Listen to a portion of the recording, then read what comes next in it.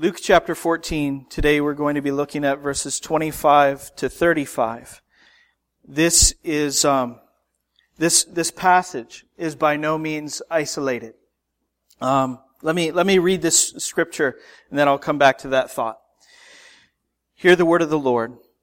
Now great crowds accompanied him, and he turned and said to them, "If anyone comes to me and does not hate his own father and mother, and wife and children, and brothers and sisters, yes, and even his own life, he cannot be my disciple.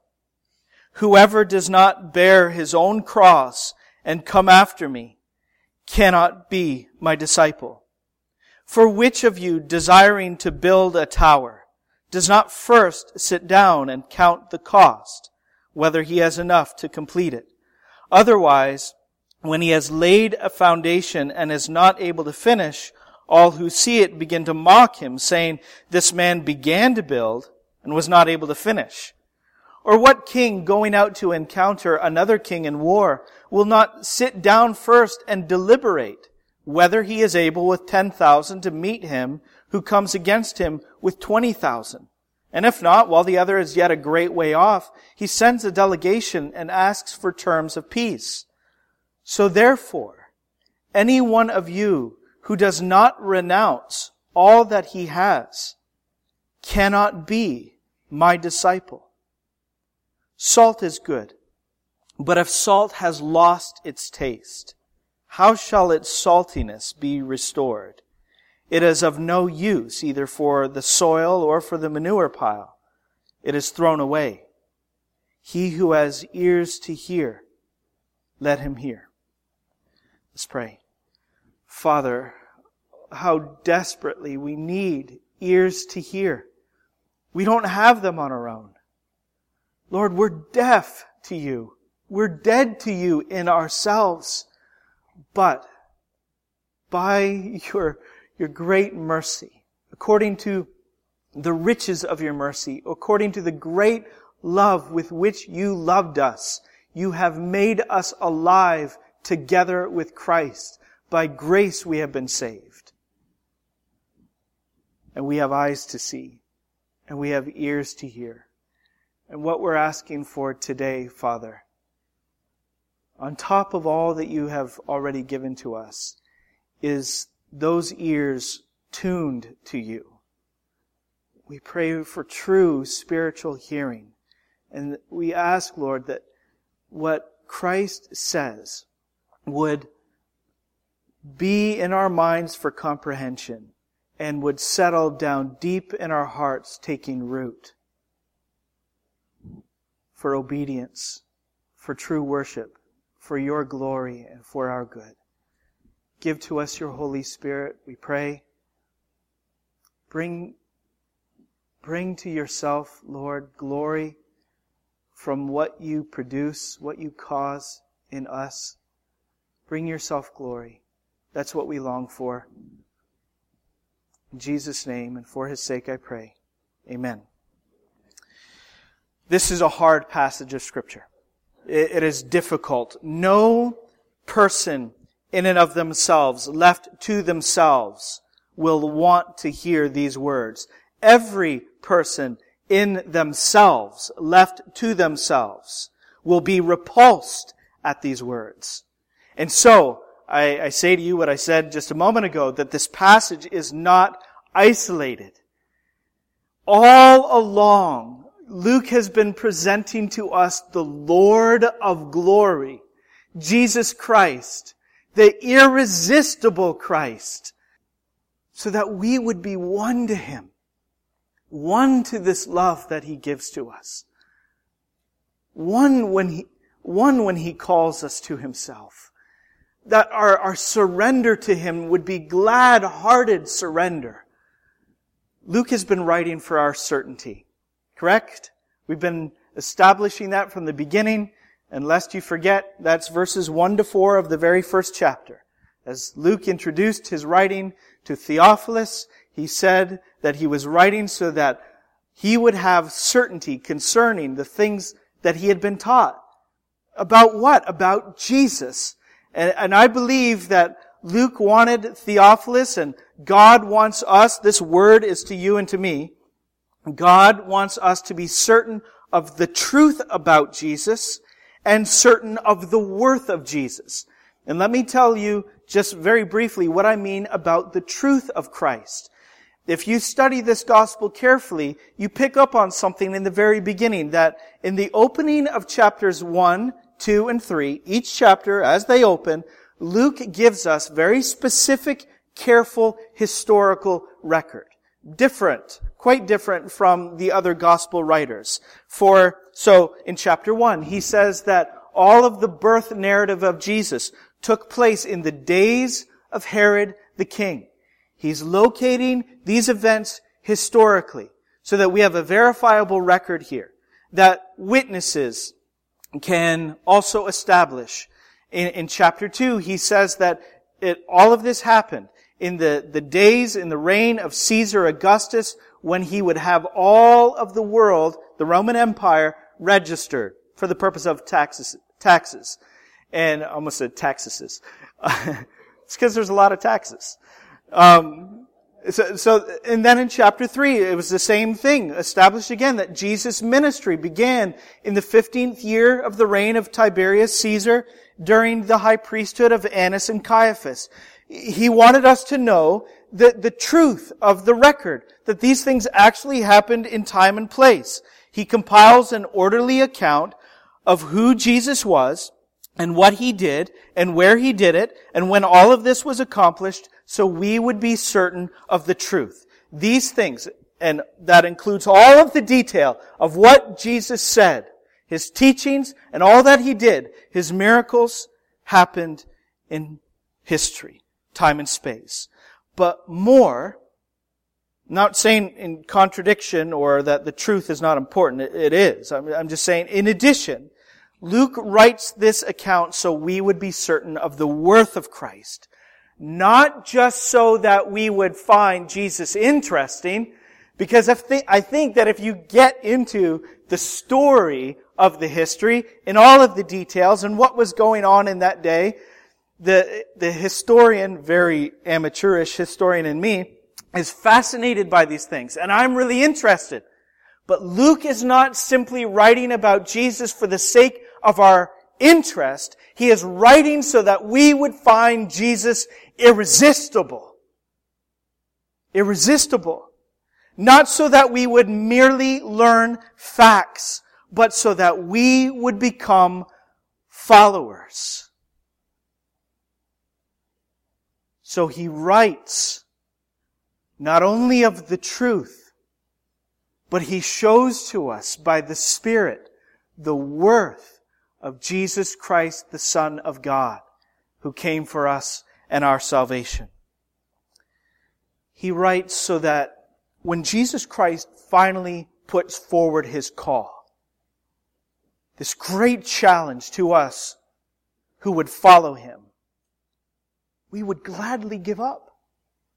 We would gladly bear the cost that comes with following Jesus. So that it wouldn't be begrudging, that it wouldn't be, if I have to, but so that we would have glad-hearted surrender to Jesus Christ. So that we would say that any gain from this world is gladly counted as loss for the sake of knowing Christ Jesus our Lord. Many people profess to have faith. Not nearly as many actually possess faith. That faith that says, I count everything as loss. Let's say it again with Paul from Philippians 3. I count everything as loss because of the surpassing worth of knowing Christ Jesus my Lord. That's everything. So that saving faith is when Jesus calls us to suffer with him, with with that faith that the Spirit gives to us, we can actually say, in the sufferings of this life, this is light, momentary affliction that is preparing for us an eternal weight of glory beyond all comparison. 2 Corinthians chapter 4. So in this section of Scripture, particularly beginning with chapter 9, but now really coming to a focus here, we are learning about discipleship, what it means to follow Jesus, what the life of a disciple is going to actually look at. I want to reinforce this. It has always been the case that there have been people, many people in droves, who have assumed by their proximity to Jesus that they actually had relationship with Jesus. Simply by their proximity, that they had peace with God. And Jesus actually spoke of this. If you turned back to chapter 13, you don't have to, but verses 26 to 27, Jesus is warning about how we must strive to enter through the narrow door, and we must do so now because the time is short. And in verse 26, chapter 13, he says, "Then you will begin to say, 'We ate and drank in your presence, and you taught in our streets.' But he will say, 'I tell you, I do not know where you come from. Depart from me, all you workers of evil." Very similar to Matthew chapter 7, 21 to 23. Just by their proximity to Jesus, they thought that they had peace with God. They presumed on their relationship with Him. And in the judgment, it will be revealed that they have been dead wrong. You know, if Jesus Himself physically, actually, stepped behind this, not much of a pulpit, but if He stepped behind this thing every Sunday and preached the Word to us, and we gathered here every Sunday all our lives long, it would do nothing to guarantee us salvation. Nothing. Proximity to Jesus does not save. Those who belong to Jesus will have conformity to Jesus. We will be made like Him. We will share in His sufferings. Let's look at these verses. Jesus says in verse 26, now listen, please, hey, this is what I love about you. What I love about this church, and it's been my experience from day one. I'm so thankful for this. If the Bible says it, you believe it. Right? There are many things that the evangelical church is guilty of dismissing, of minimizing. And this is one of them. So let's hear the very careful and precise words of Jesus when He says, "If anyone comes to me and does not hate his own father and mother and wife and children and brothers and sisters, yes, and even his own life, he cannot be my disciple."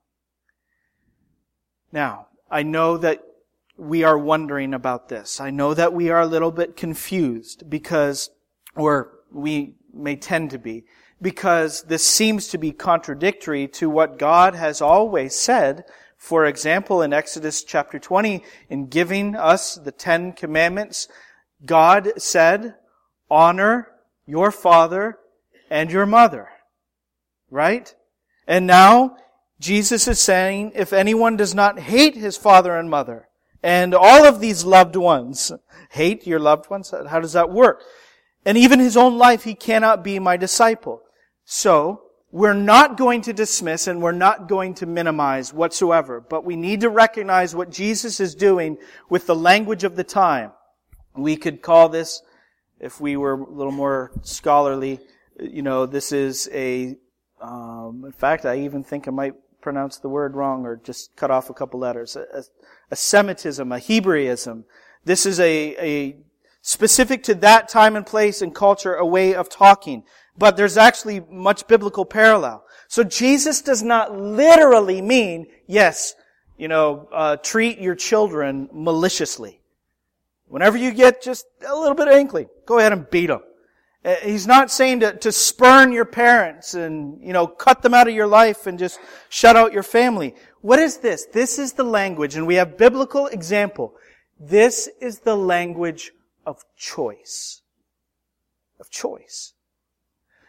Think of Romans chapter 9 in these difficult words, which are a quote from the Old Testament, where the Lord says, Jacob I have loved, and Esau I have hated. And that might be unfamiliar scripture to you, but this is the language of choice, of God's election. It's not speaking of maliciousness.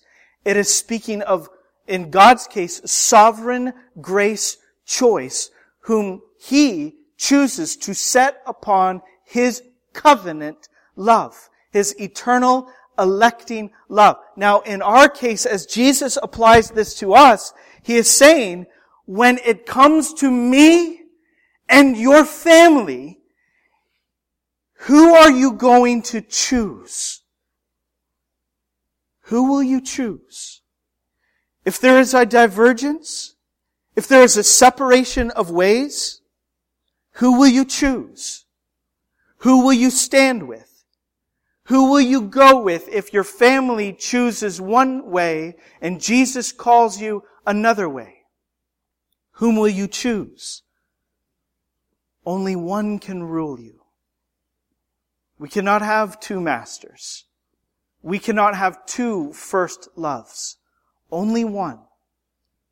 Just as Jesus says, you cannot serve God and money. So it is with family. You cannot serve God and family. One will be God. And if we bring up to that same level of love anything or anyone else, what do we have but an idol? This is the language of choice, of preference, of who we truly treasure. Jesus says, Paul says rather in Galatians 1, am I now seeking the approval of man? He asked his readers, am I now seeking the approval of man or of God? Or am I trying to please man? If I were still trying to please man, I would not be a servant of Christ. Let's get that. If I were still trying to please man, I would not be a servant of Christ. Let me speak to the parents in here for a moment. I don't know how. I do know that in past generations there was the proverb, very incorrectly spoken, that said that children should be seen and not heard. And I know that because of many factors, one because of a rather short lifespan, and how often parents lost children in past generations, that a lot of parents would withhold affection from their children. And I think a lot of it had to do with when they lost children. If you go through our cemetery and you see the number of babies and young people buried out there in past generations, it's astounding. And it's very sad. But anyway, I don't want to go too long on that. My point is that things have changed. Our society, for those whom we would call, good people, we idolize our children. We don't want to lose our children for anything. So my question to you parents, as this calls us as disciples of Jesus to choose Christ over our children, my question to you is, will you encourage your children to sacrifice for Christ. If your children indicate that they believe that the Lord is calling them to serve Him in another place, far away, across an ocean, to another culture, will you hang on to them for all you can? Or will you say, I'm going to miss you with all my heart, but I give you gladly to the service of the Lord? Let us not idolize our children. Or, Jesus says, you cannot be my disciple. Verse 27, whoever does not bear his own cross and come after me cannot be my disciple. Now, the cross to us does not mean exactly what it meant to Jesus' hearers, which is a shame, really. Because the cross is something we wear around our necks as a piece of jewelry. It's on every church steeple. It's the symbol of Christianity. And what it has lost in over the years is its horrendous nature. That the cross was a terrible thing. That of all that it meant to the hearers that Jesus was speaking to right here, of all that it meant death. Above everything else, it meant death. Who was bearing His cross except one who was going to His death? That's what the cross meant. And that's what Jesus is calling you and me to. He's calling us to come and to die. Dietrich Bonhoeffer, who was a German theologian in the Second World War, ended up being hanged by Nazi Germany for his opposition to the regime. In the final year of the war, he said, famously, when Jesus bids a man come, He bids him come and die. Come and die. Let me approach this like this, because I want you to see that this is actually the language that we use all the time. But, or the meaning that we put out, but maybe in different terms. Let me try to explain. You know, we're always saying for ourselves together and when we share the faith, that if someone is going to be saved from the penalty of their sin, then through faith they must receive Jesus as their Lord and Savior. Right? Lord and Savior. What does that mean? What does that look like for our repentance? What does that look like for our repentance? I've been saying lately that in repenting, turning away from the old life to God, we must turn from or give up our self-rule and self-righteousness. See, the old me ruled me. Like we read in Isaiah chapter 53 in Sunday school this morning. We all, like sheep, have turned every one to his own way. It was self-rule. I was king of my life. I was my own boss, my own man. I did my thing. I did it my way. But if Jesus is going to be Lord, that king's got to die. He's got to be put down. Death to self-rule. And we must submit to the lordship of Jesus. That's repentance. Self-rule dies. We give it up. And Jesus is Lord. And also self-righteousness. If Jesus is going to be my Savior, then I must die to the old dependence. See, to be right with God before, I was depending on me and what I could do and what I could achieve, morally speaking. But now it's death to that. Death to self-righteousness. And I give it up and receive by faith Christ alone as my Savior. He is Lord. He is Savior. He rules my life, and He is all my righteousness. And that's how someone converts. That's how someone converts. We turn from our idols to serve the living and the true God, and to wait for His Son from heaven, Jesus, who delivers us from the wrath to come. Just like the Thessalonians did, which is what I was quoting. I want to, before I move on, I want to encourage you, because when we look at these words of Jesus, one way that the words might get twisted in our minds is we may think, okay, super disciple.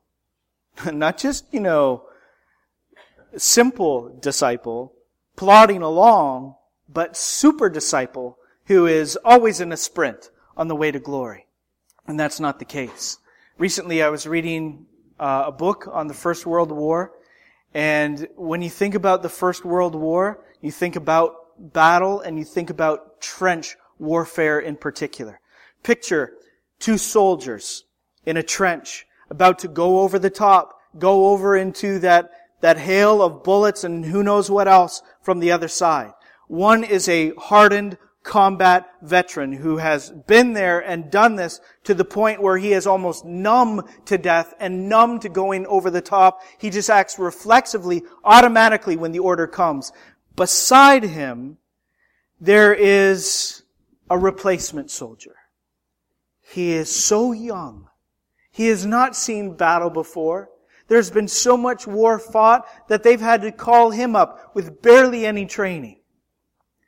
And when the order comes, he's going over for the first time. He is by no means numb to this. He has never been so scared as this.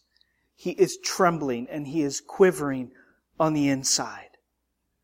And then the order comes, and both at once go over the top. They felt differently. They believed differently. They thought so differently. But they both went over.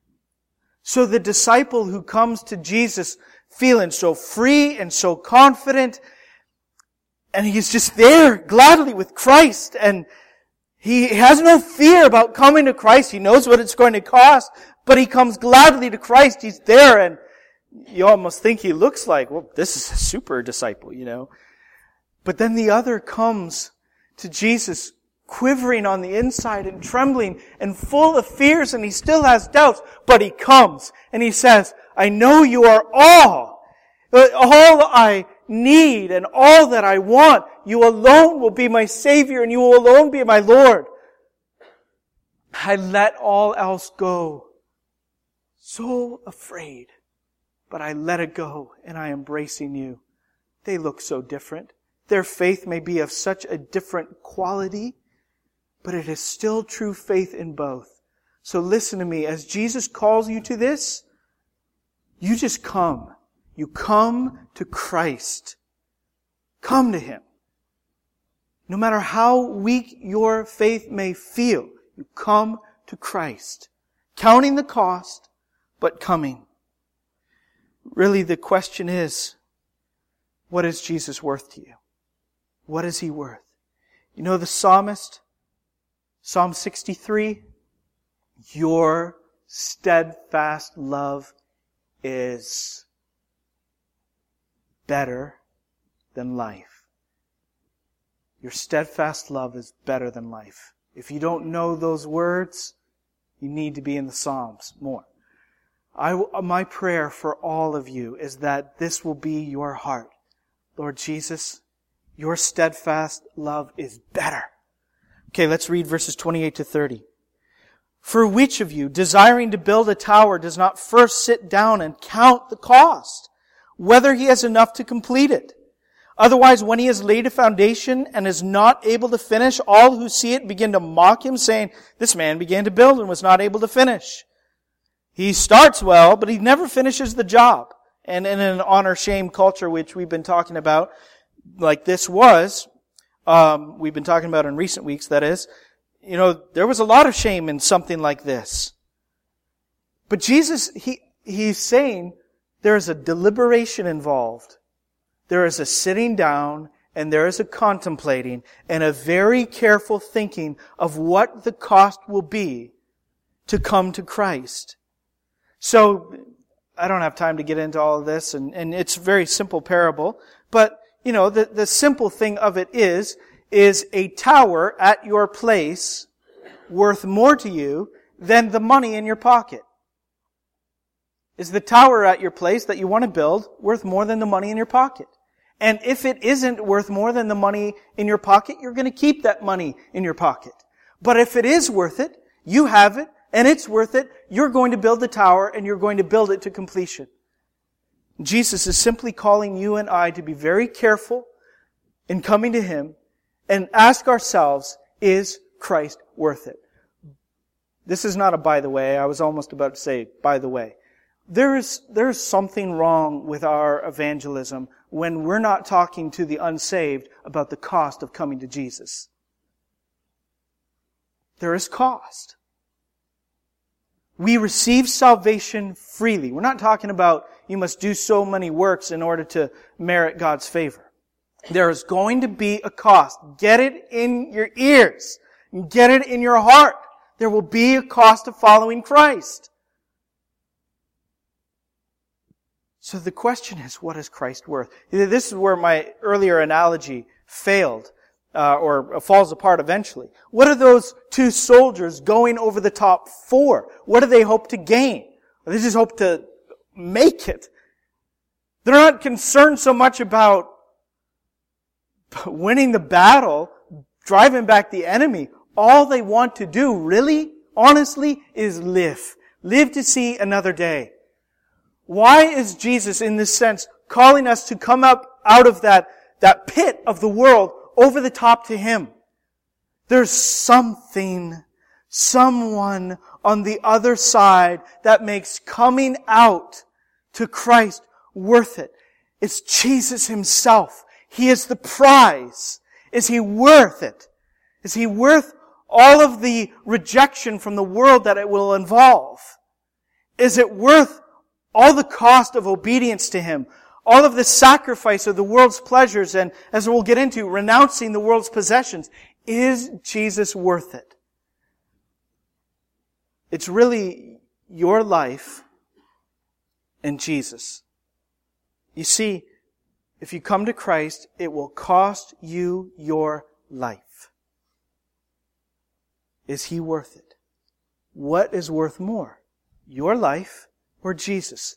It's simple, really, to think about in that sense. Which is worth more? Your life and all that you may gain in your life, or Christ and eternal life with Him? Which is worth more? Count the cost. Jesus will have exclusive rights over your life. Exclusive rights. He doesn't broke any rivals. He's not going to tolerate any kind of competition. Jesus is the jealous God of the Old Testament. That's what this language is. This is His jealousy for His people. He will not have disciples who are also following other gods. He won't. He won't. So in Deuteronomy chapter 4, this is what the Lord said. Take care, lest you forget the covenant of the Lord your God, which He made with you, and make a carved image, the form of anything that the Lord your God has forbidden you. For the Lord your God is a consuming fire, a jealous God. Which doesn't mean He is petty. Let's not project our kind of jealousy on Him. It is a holy jealousy for His people. He would have us all to Himself because He is all. He is the Lord of all. And He requires all. We cannot go halfway. We cannot have Him on the side. It is all or nothing at all.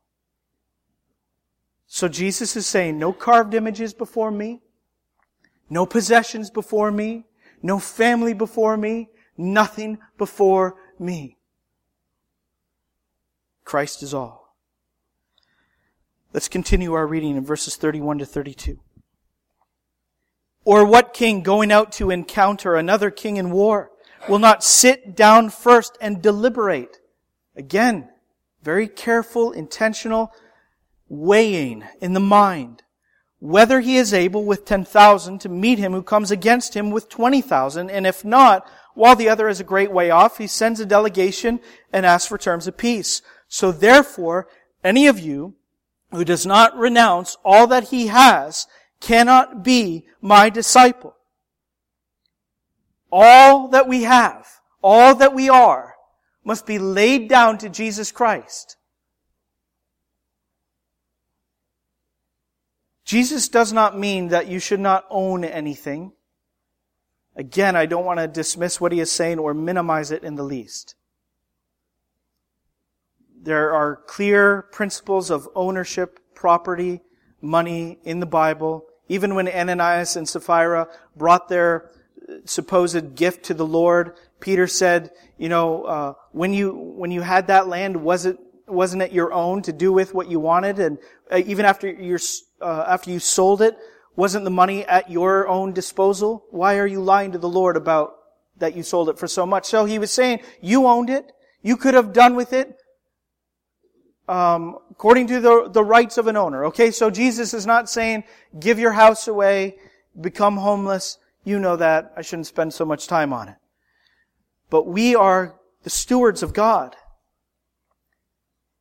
What we possess must not possess us. And that is the great power of things in this fallen age. That money and possessions that we own may actually own us if we do not guard our hearts. We must guard our hearts. We are stewards. Ultimately, the things that we own belong to Him. And so, listen, does having more or having yea so much give you security in life? Those things own you then. Do the things that you are accumulating in this life, are they what give you satisfaction? Then those things own you.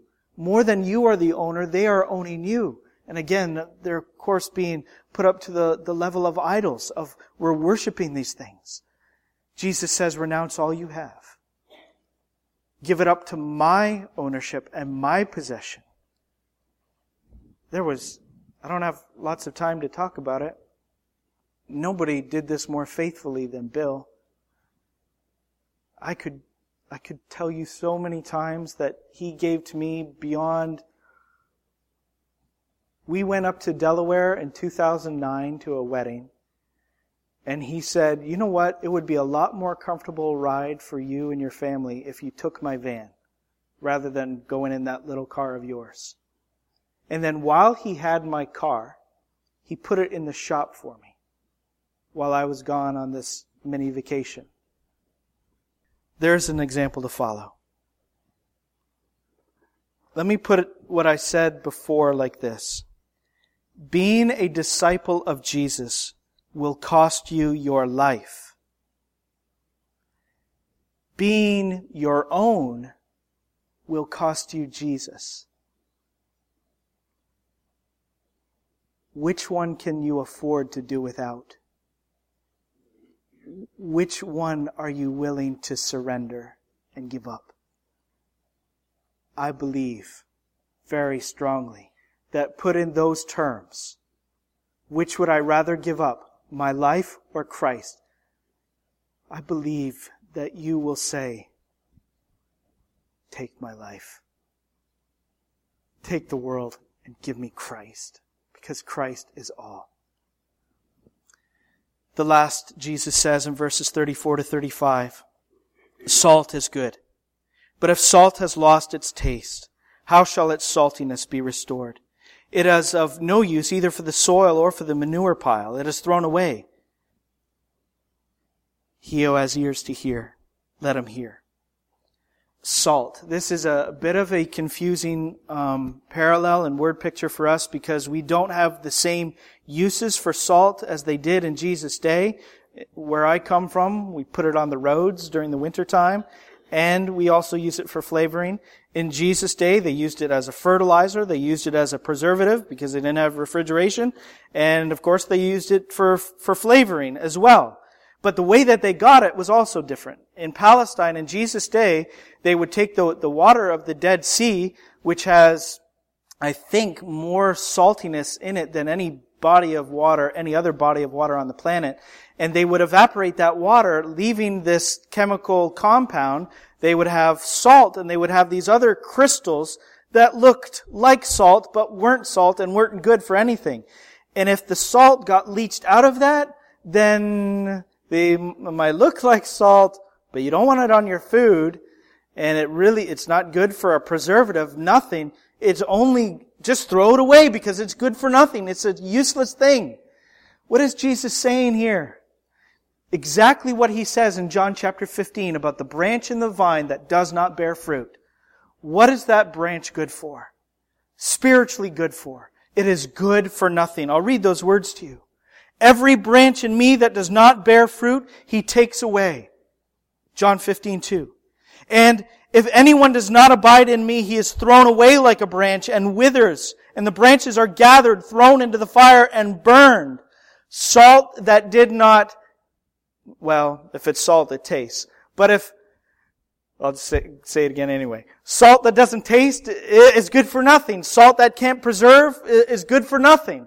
Salt that doesn't fertilize is good for nothing. That you can't use for fuel, as they also did, good for nothing. Throw it away. Same way with the branch in the vine that is not bearing fruit. It withers. Throw it away. It's for the fire to be burned. Saltiness.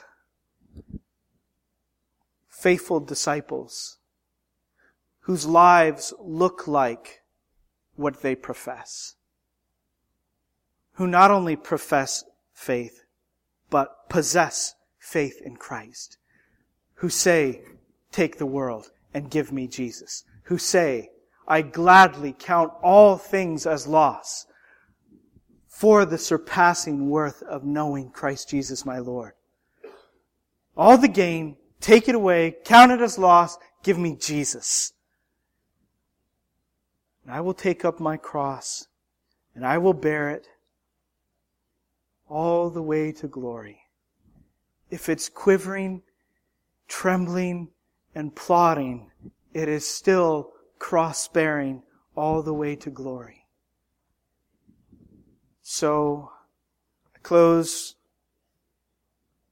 with what I said before. Just this. It's simple. Ask this question in your own heart. What do I want? This life or Jesus? Which is worth more to me? This life or Christ? Eternal life with Christ. Let's pray. Father, we thank You for Your clear word. Oh Lord, our temptation is going to be to minimize this and to say, it's not quite like this. I can get by with just this much. Some world and some Jesus. Lord, but You are over all, and You rule all, and You would have us all. You require all of who I am, all that we are. Father, I pray that You would give us eyes to see the surpassing worth of knowing Christ ourselves, His inestimable worth, His glorious worth. So Lord, that we are so compelled that we gladly give up this world to gain Jesus. No matter what the cost in this world's life. Father, would You please help every heart? I know, Father, that there are some hearts here who are struggling, who find the world alluring, who are so tempted to go their way.